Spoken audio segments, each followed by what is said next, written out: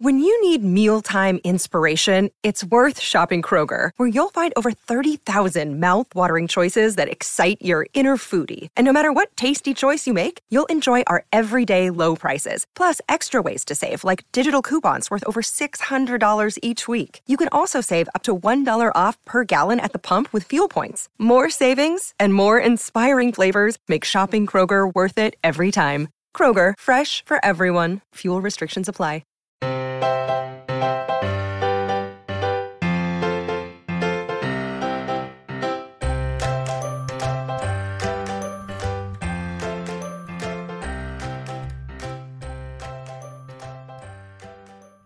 Welcome to the Professional Book Nerds podcast presented by Overdrive. This is Joe. Hi, hello.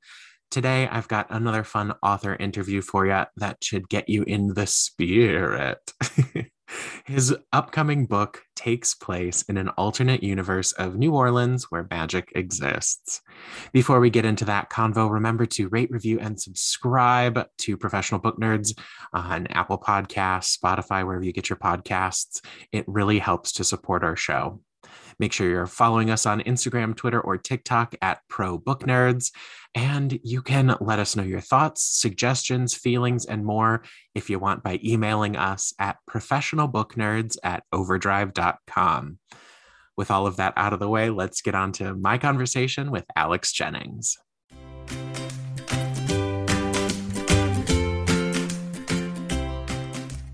My guest today is a writer, editor, teacher, and poet living in New Orleans. He was born in Germany, raised in Botswana, Tunisia, Suriname, and the US. He constantly devours pop culture and writes mostly jokes on Twitter. He loves music, film, comics, and even some TV.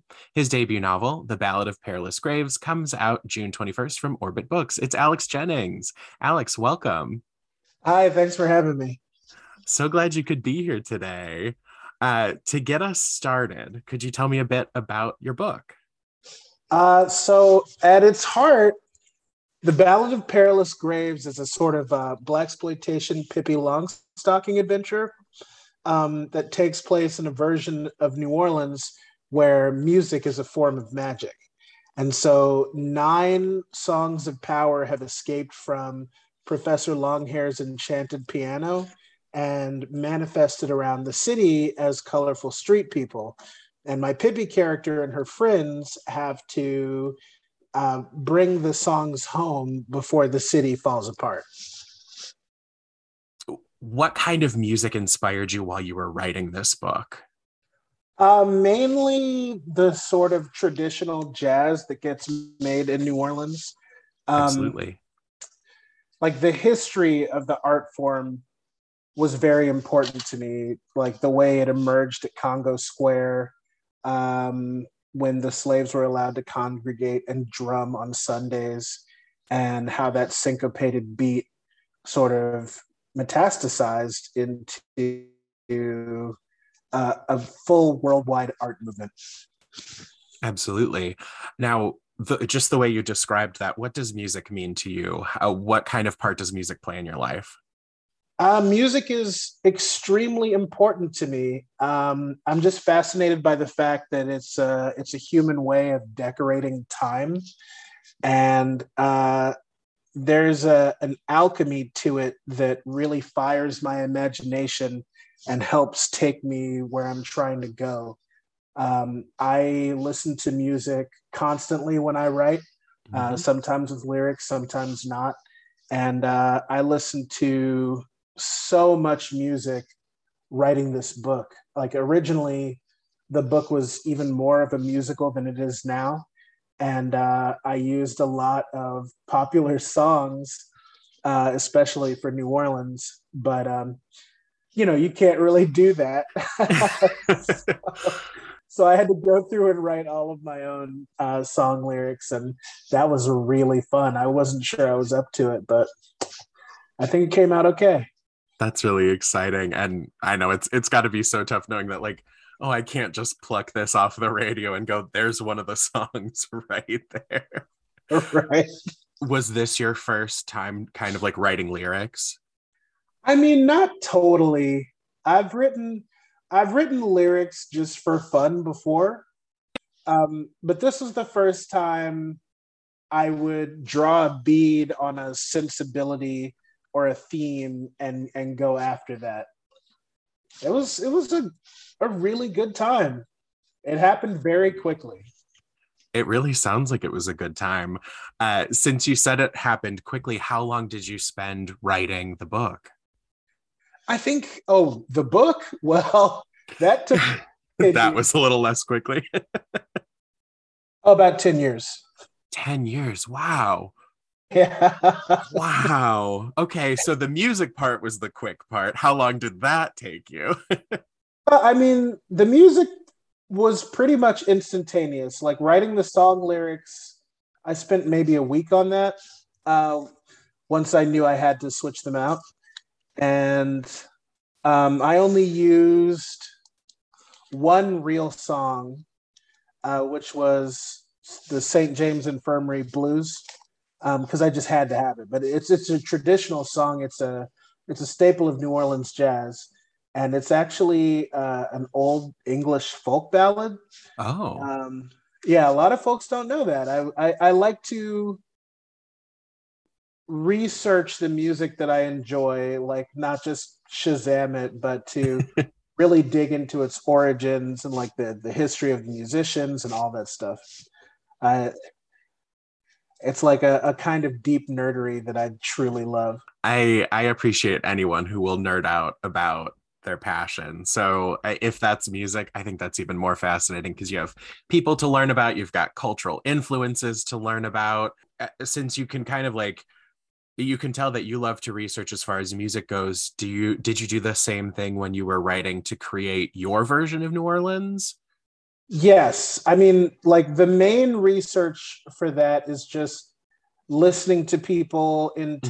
town, listening to the way they talk and what they talk about. One of the interesting things about people in New Orleans is we like to discuss what meal we're having next over our current meal. And B, we like to orient ourselves with landmarks, whether they still exist or not. And Huh. so, ain't there no more is a big saying here. I took a class when I was doing undergrad at the University of New Orleans Mhm. called the History of New Orleans Music from Connie Atkinson. And like Oh. that opened up the history and sensibilities of New Orleans music for me in Mhm. a huge way, and it became vital to what the book became later. Now, since you are living in New Orleans, did you ever find yourself like if you had a moment of block that you just walk out into the streets and like head toward where you were trying to write, or did you ever try to put yourself in the location? I know, of course, it's not the same world, but do you ever find yourself exploring the city for that next step? Yes, Okay.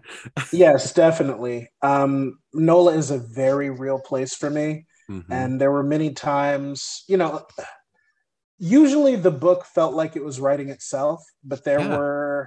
there were some stops in there where I didn't know how to go forward, and I would spend a lot of time walking in the city, talking to people, looking at things, and just sort of like trying to integrate myself into the fabric of New Orleans. Sure. And it would open doors for me that I didn't know were there. Um, you know, there were a couple people who were really instrumental in helping form the idea for this book. One Mhm. is Victor Laval.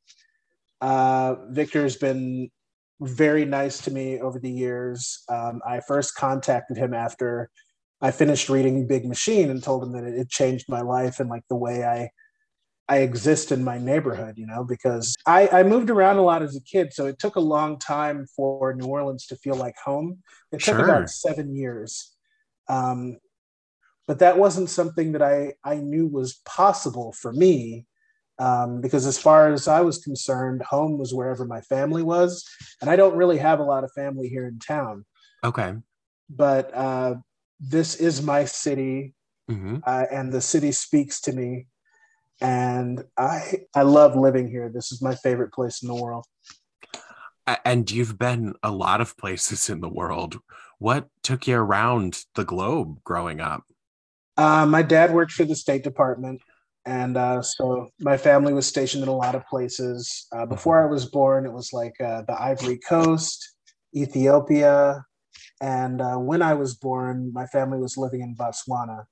And then after Wow. that, we moved back to the States for a while, and then to Suriname, and then to Tunisia. So it's makes like it's no surprise that it took a while for anywhere to feel like home because I can't imagine just the constant upheaval and to be separated from your family. Are they far? I mean, they're mostly pretty far. Like my Mhm. family is in the DC area, DC and Okay. Maryland. Um, but I feel like they're with me all the time. I think the writing of this novel helped with that as well because it's very much inspired by my family. Like, even though my family is not from New Orleans, I feel like the characters are infused with their spirits. And my father, in particular, Mhm. I I think I had been writing for 3 or 4 years before I realized that like Perry was a version of what I imagined my father to be like at that age. And then, like the way things went in the book, like that really scared me. Sure. And I think I was blocked about it for about 9 months before it just came roaring back to me and I was able to finish. I can really appreciate that. So do any of your other characters share big components with your family, or do they all just like do their different character traits kind of flow through when you write? It varies. Okay. Like Peaches, for instance, is a composite of like every woman I've ever loved, including my Sure. mother and my sister and all that. But Mama Lisa is my older sister, Lisa. Okay. she's a she's a brilliant educator. She taught me to read when I was 4 years old. Oh, And it wow. seemed like a long time at the time, but I think it took maybe 3 weeks. And that's not because I think I'm that's pretty some, fast. it is really fast. She is truly amazing. Like she just has this empathetic connection with students and she's Mhm. able to help them synthesize information at a high level and very quickly. And I'm like she's just the best teacher I've ever met. What a gift. I'm so glad to hear that there are children in the world who are getting helped by a person who clearly cares so much. Oh, Now, absolutely. now was Lisa kind of your inspiration for reading or writing? Did she kind of, of course she taught you, but did that translate immediately into being like a book nerd or wanting to create your own stories?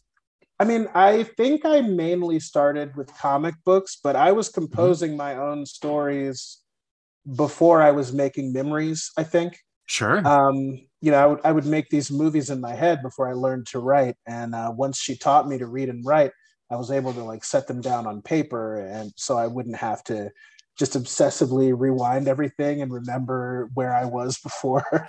Absolutely. You are the second person I've talked to now who described the stories in their head being like a movie. I was talking with a quick Easy, and they were saying um, that they don't have the internal dialogue that a lot of people have, the kind of like narrator voice in their head. It just is they see movie scenes and then had to translate that over. So it was I appreciate hearing that from someone else as well. Absolutely. It kind of works both ways for me. Like Hmm. I will often see and experience scenes very visually. But sometimes I'll hear voices. I Sure. know Octavia Butler used to get her stories auditorily and then fill in the rest of the sensory information. Right. Um, she, anyway, she was a major influence on me in a lot of Absolutely. ways. So we've talked kind of about your process of always having music playing, but what is the rest of your writing process like? When did you start writing? And then how do you kind of like still write today? I started writing when I was about four, Hmm. and I guess my process has changed a lot over time in that one of the main staples of it is to devour as much pop culture as I can, like all the imagery that I can, Absolutely. written work, stories, and then I sort of automatically cherry pick tropes, characters, images, and concepts from those things and recontextualize them in my own way to make something new. And I sort of think of it the way hip hop producers operate and make beats. Absolutely. Just taking little snippets of things and changing them around. That's kind of how Peaches was born, because I moved to New Orleans in 2006, and there were a lot of stories about kids having to come back to the city without their parents. Sure. And fend for themselves. And so that immediately made me think of the Pippi Longstocking books and what Pippi would be like if she was from Central City. Sure. And the rest of the story grew out of that. Wow. What a great way to get inspiration. Just kind of absorb the world around you and share your point of view. Now, you also write poetry. Do you ever find that your style of poetry bleeds into your prose storytelling? I mean, yes and no. Poetry is still pretty mysterious to me. Sure. It still amazes me that people are interested in reading the poetry that I write. I never thought that was something that would happen. Oh. But I tend to compose verse very quickly, and then I'll try to come back and revise it after I've sort of forgotten about it. And that works to varying degrees of success.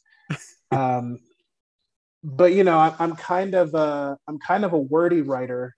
I include a lot of details, so poetry helps me draw a bead on specific moments and emotions and images.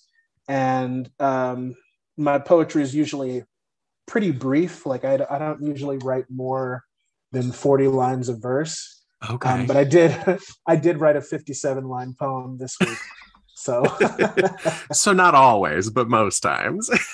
Now, to step back to characters for a minute, of course, I love the way that you've described creating characters, but do you have a favorite character or even one you just relate to most in The Ballad of Perilous Graves? Casey is a really big one for me. Like he's based on people in my family, and like there's just something about the way he came up and his attachment to the city and like being a transplant, but his love for New Orleans being true and pure. Sure. So he's definitely a favorite of mine. But if I had to pick one, I'd say probably Brindy. Okay. You've created so many characters in this book, and like it's the characters I think play, of course New Orleans is a character itself, but characters play such a part to tell the story. Did you make like a conscious choice to go character heavy route? I very much believe that story is expressed through character. And so in order to tell what I hope to be a satisfying story about New Orleans and its spirit, I needed to capture a lot of facets of the city. And so I needed a lot of characters to express that story.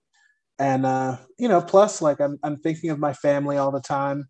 And one of the things that I love most about being here in the city is the people and the way they interact, the way they speak.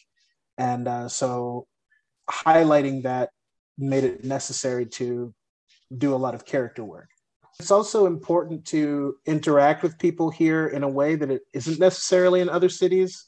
Like here, like you speak to everyone you see on the street. And not only is it a fun way to like connect with the city and its people, but it will literally save your life. If you can make yourself a person rather than a mark or someone who has no manners, it goes a long way. Let's take a quick break for our sponsor.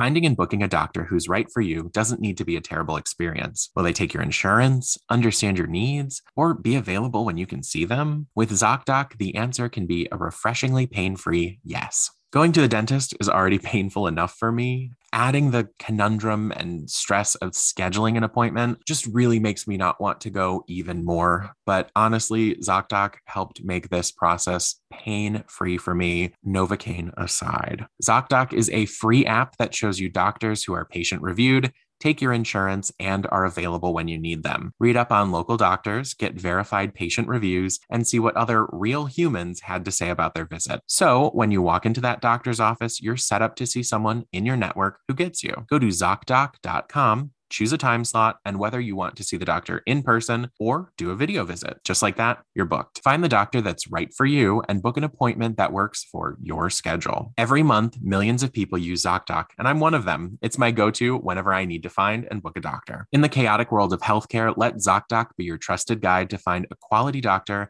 in a way that's surprisingly pain-free. With ZocDoc, you can get your docs in a row. Go to ZocDoc.com/ProBookNerds and download the ZocDoc app for free.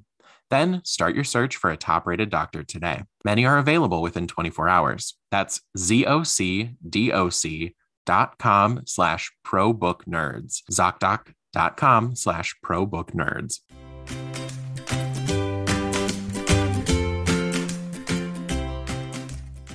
Now, fantasy world building is a beast in its own right. What were some of the things you had to consider when you were creating NOLA? Well, one of the things that I most had to consider was making sure that I'm not trying to take something away from the people who are born and raised in the city. Like, this is supposed to be more of a tribute to them and to the city. Sure. And there's sort of a culture war going on in New Orleans in the past decade or so, where a lot of people are moving in and trying to reshape the city in the image of wherever they came from.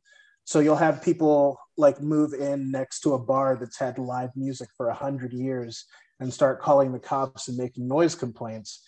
And because of it, the city kind of feels like it's under attack and Sure. its soul is at stake. So I wanted to make it clear that I am not trying to reshape New Orleans in my own image, that I'm not trying to prescribe a way forward. And I'm also not trying to capitalize on the trauma that the storms have brought. Because, when I first moved down here, it was the summer of 2006. The city was still very much affected by Katrina. What a lot of people don't know or remember is that the affected area was the size of Great Britain. So it wasn't just New Orleans, it was all the way through the region. And the salt water had choked a lot of the trees, and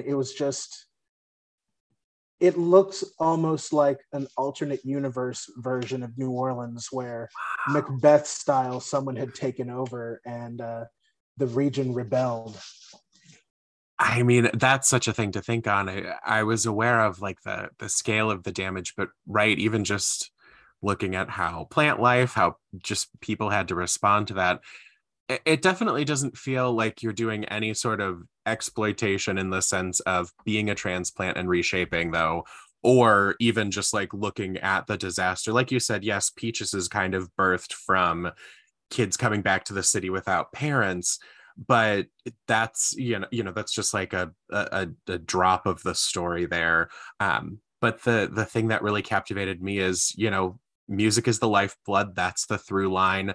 And the story really taking off as the great magician starts appearing in odd places. The Songs of Power has escaped, and the magical piano, is still trying to maintain the city's beat, but it can't now that the songs have gone. And it really makes, I can see it now. Once you said the people who moved in and started calling the cops on bars, you need to know where you moved, not the other way around. You can't all of a sudden be noise complaining when this is what's been happening for longer than most of us have been around. Right. And I mean, one of the reasons why the music here is so vibrant and so completely integrated into the life of the city is that people practice at home at odd hours. So it's not unusual to hear somebody blowing a trumpet as you pass by a house. And like that's what makes our celebrations so deep and so grand. And if you enjoy the marching bands, if you love dancing to the music during Mardi Gras, like those people have to practice. Right. It never stops. I was a marching band kid in high school. It never stops. You got to practice all the time. I love the idea of being able to walk down the street and you're hearing someone get ready for the club at the nightclub at one place, the jazz bar at the other place. You're getting a preview of what you're looking forward to. It is something to celebrate because it's all around you. It really is. And it's always so beautiful to hear and see these kids receive their sort of inheritance of the music of New Orleans, and like they keep it tight, man. Like they drill those kids for the marching bands, and like they practice right outside my window. I just moved to Mid City from Central City, and like you'll see people practicing for parades, marching up and down Toulouse Street, and I love it.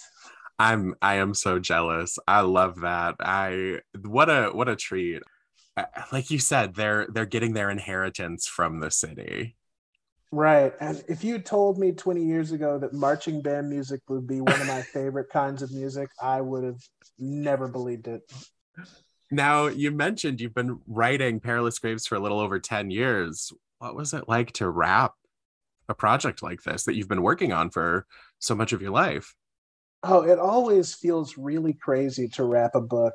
Like it's just this surge of emotion that just it overcomes you. Sure. And like there's a lightness to it and a fullness to it and a sense of achievement. It's one of the best feelings.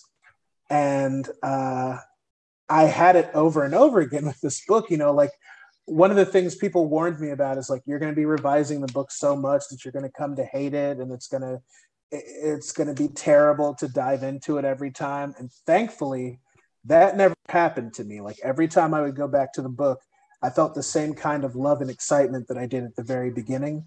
And I really hope that comes through for readers. You can tell when someone put joy into what they worked on, and it's absolutely there. Can we expect more in this universe? Have you given any thought to a sequel or a companion or? Well, I don't think there's going to be a direct sequel, but I will definitely be returning to the world more than once. Okay. I probably won't do that for my next book, but I will be back to NOLA for sure. Well, that's very exciting. But speaking of your next works, what are you any hints of what you're working on now or any feelings? Well, I spent all of my high school years in Tunis, Tunisia, and the culture, the history, and the spirit of that city are very much alive to me, similar to the way New Orleans is alive to me. And so I'd really like to explore that and kind of what it was like to live as a sort of privileged class there, and like the colonial aspects and what that means these days, and how we influence the culture and politics of wherever there's an American presence. So yeah, I'm looking at that. I took French in high school and we did a section on Tunisia, and I'm trying to think, am I thinking right? Open air markets, like beautiful sprawling markets. Yeah, there's a souk. There's the old A city. souk, that's it. Like it's a maze with all these market stalls, and it's just beautiful. And you go down there and haggle, and it's just wonderful. Well, with the thought of the souk in mind, I am super excited to see how you translate your style into. If there's a scene of that, my heart will just explode. I love the idea of your take on a bustling market, haggling going on in the background.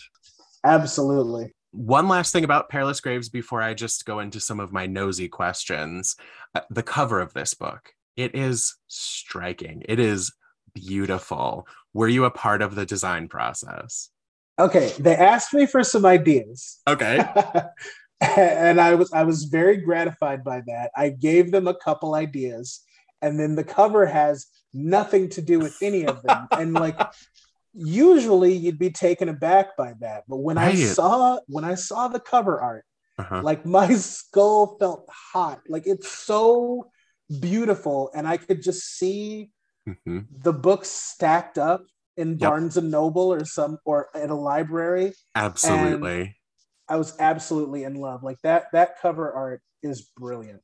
That's one of the things that's been the most illuminating and gratifying about the process of making this book, Hmm. to see how many people contribute to it and Sure. how they can take my ideas and turn them into something else that's just amazing. Like that idea of skeletal hands playing a piano that's also a headstone for a grave. Like I never would have thought of that. I'm not a visual artist, Mhm. and it's brilliant. It's perfect to me. Absolutely brilliant. Now, speaking of the process, I guess not the last question about the book. um, any plans on an audiobook? Have there been conversations around that?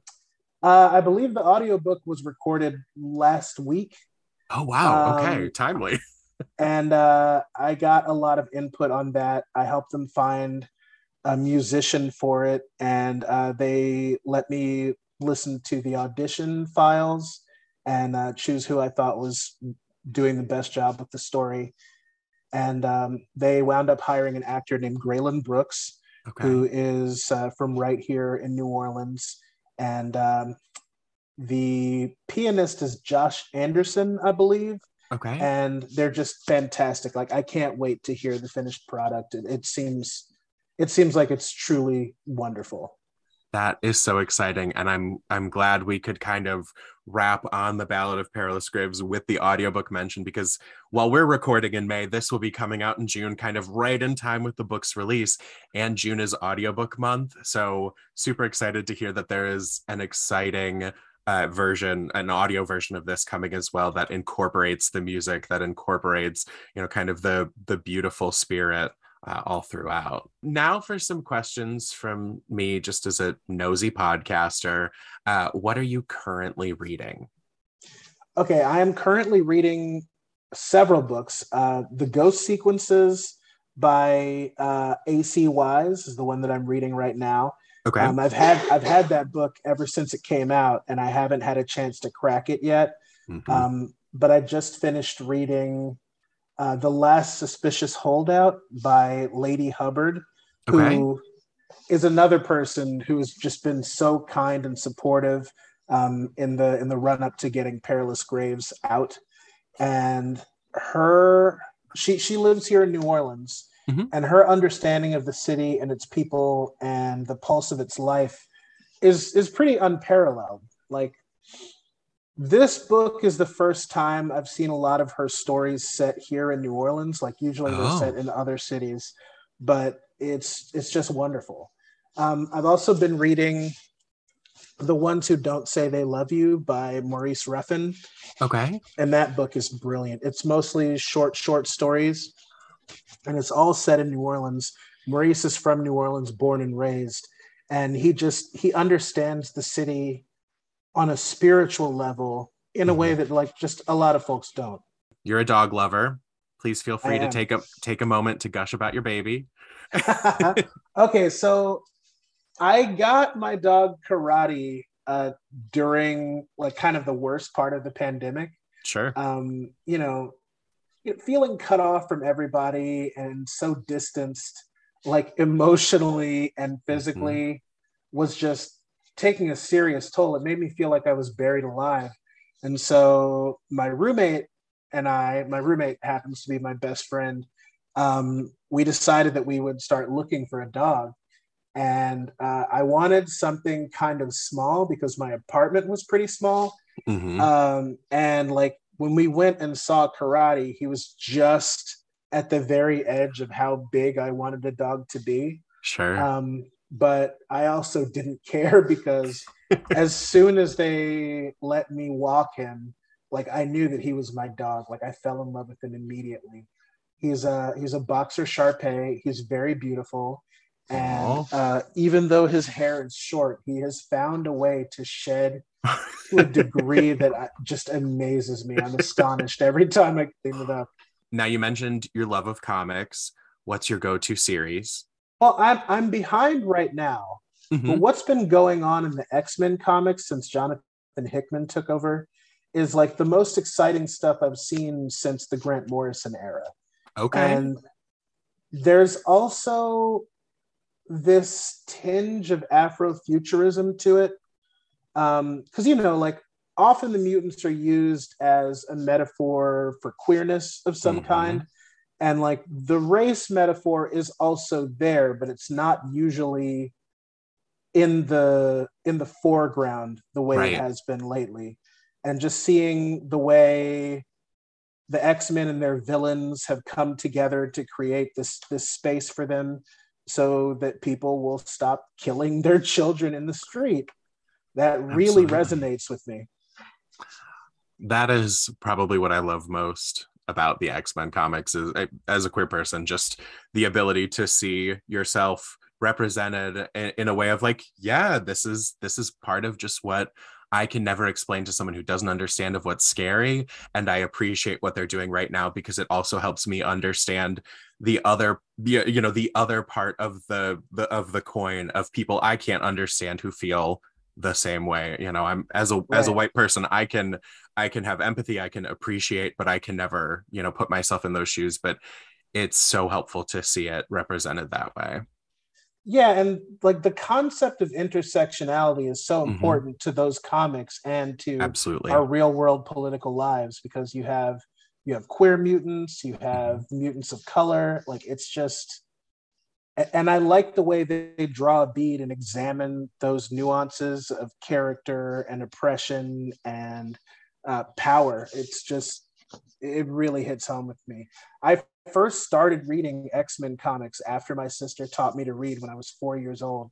And Wow. like the first issue that I read was the one where Cyclops has moved to Alaska with Madeline Pryor and they have their baby. Yep. And he's kind of convinced that she's Jean come back from the dead. Hmm. And this was the issue where she finally uses her power to hold back his eye beams when he takes his glasses off. Yes. And like I was 4 years old and I'm like, man, these big people are doing a lot of stuff I don't understand, but I feel it. Yep. I feel, and I was hooked from there. And now, are you binge watching anything right now? A lot of my stuff is gone for the season. Hmm. I've been watching Snowfall, Okay.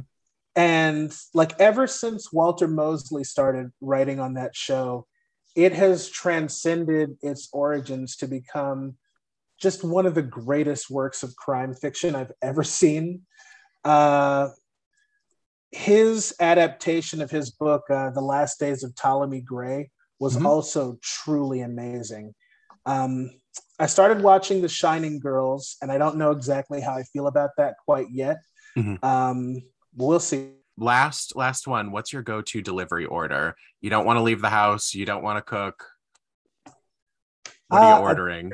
there are two really that I kind of Okay. alternate between in a pinch.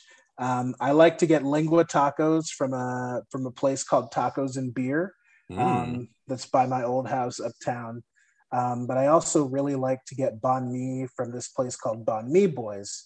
Okay. Um, I like to get their combination with like the head cheese and everything.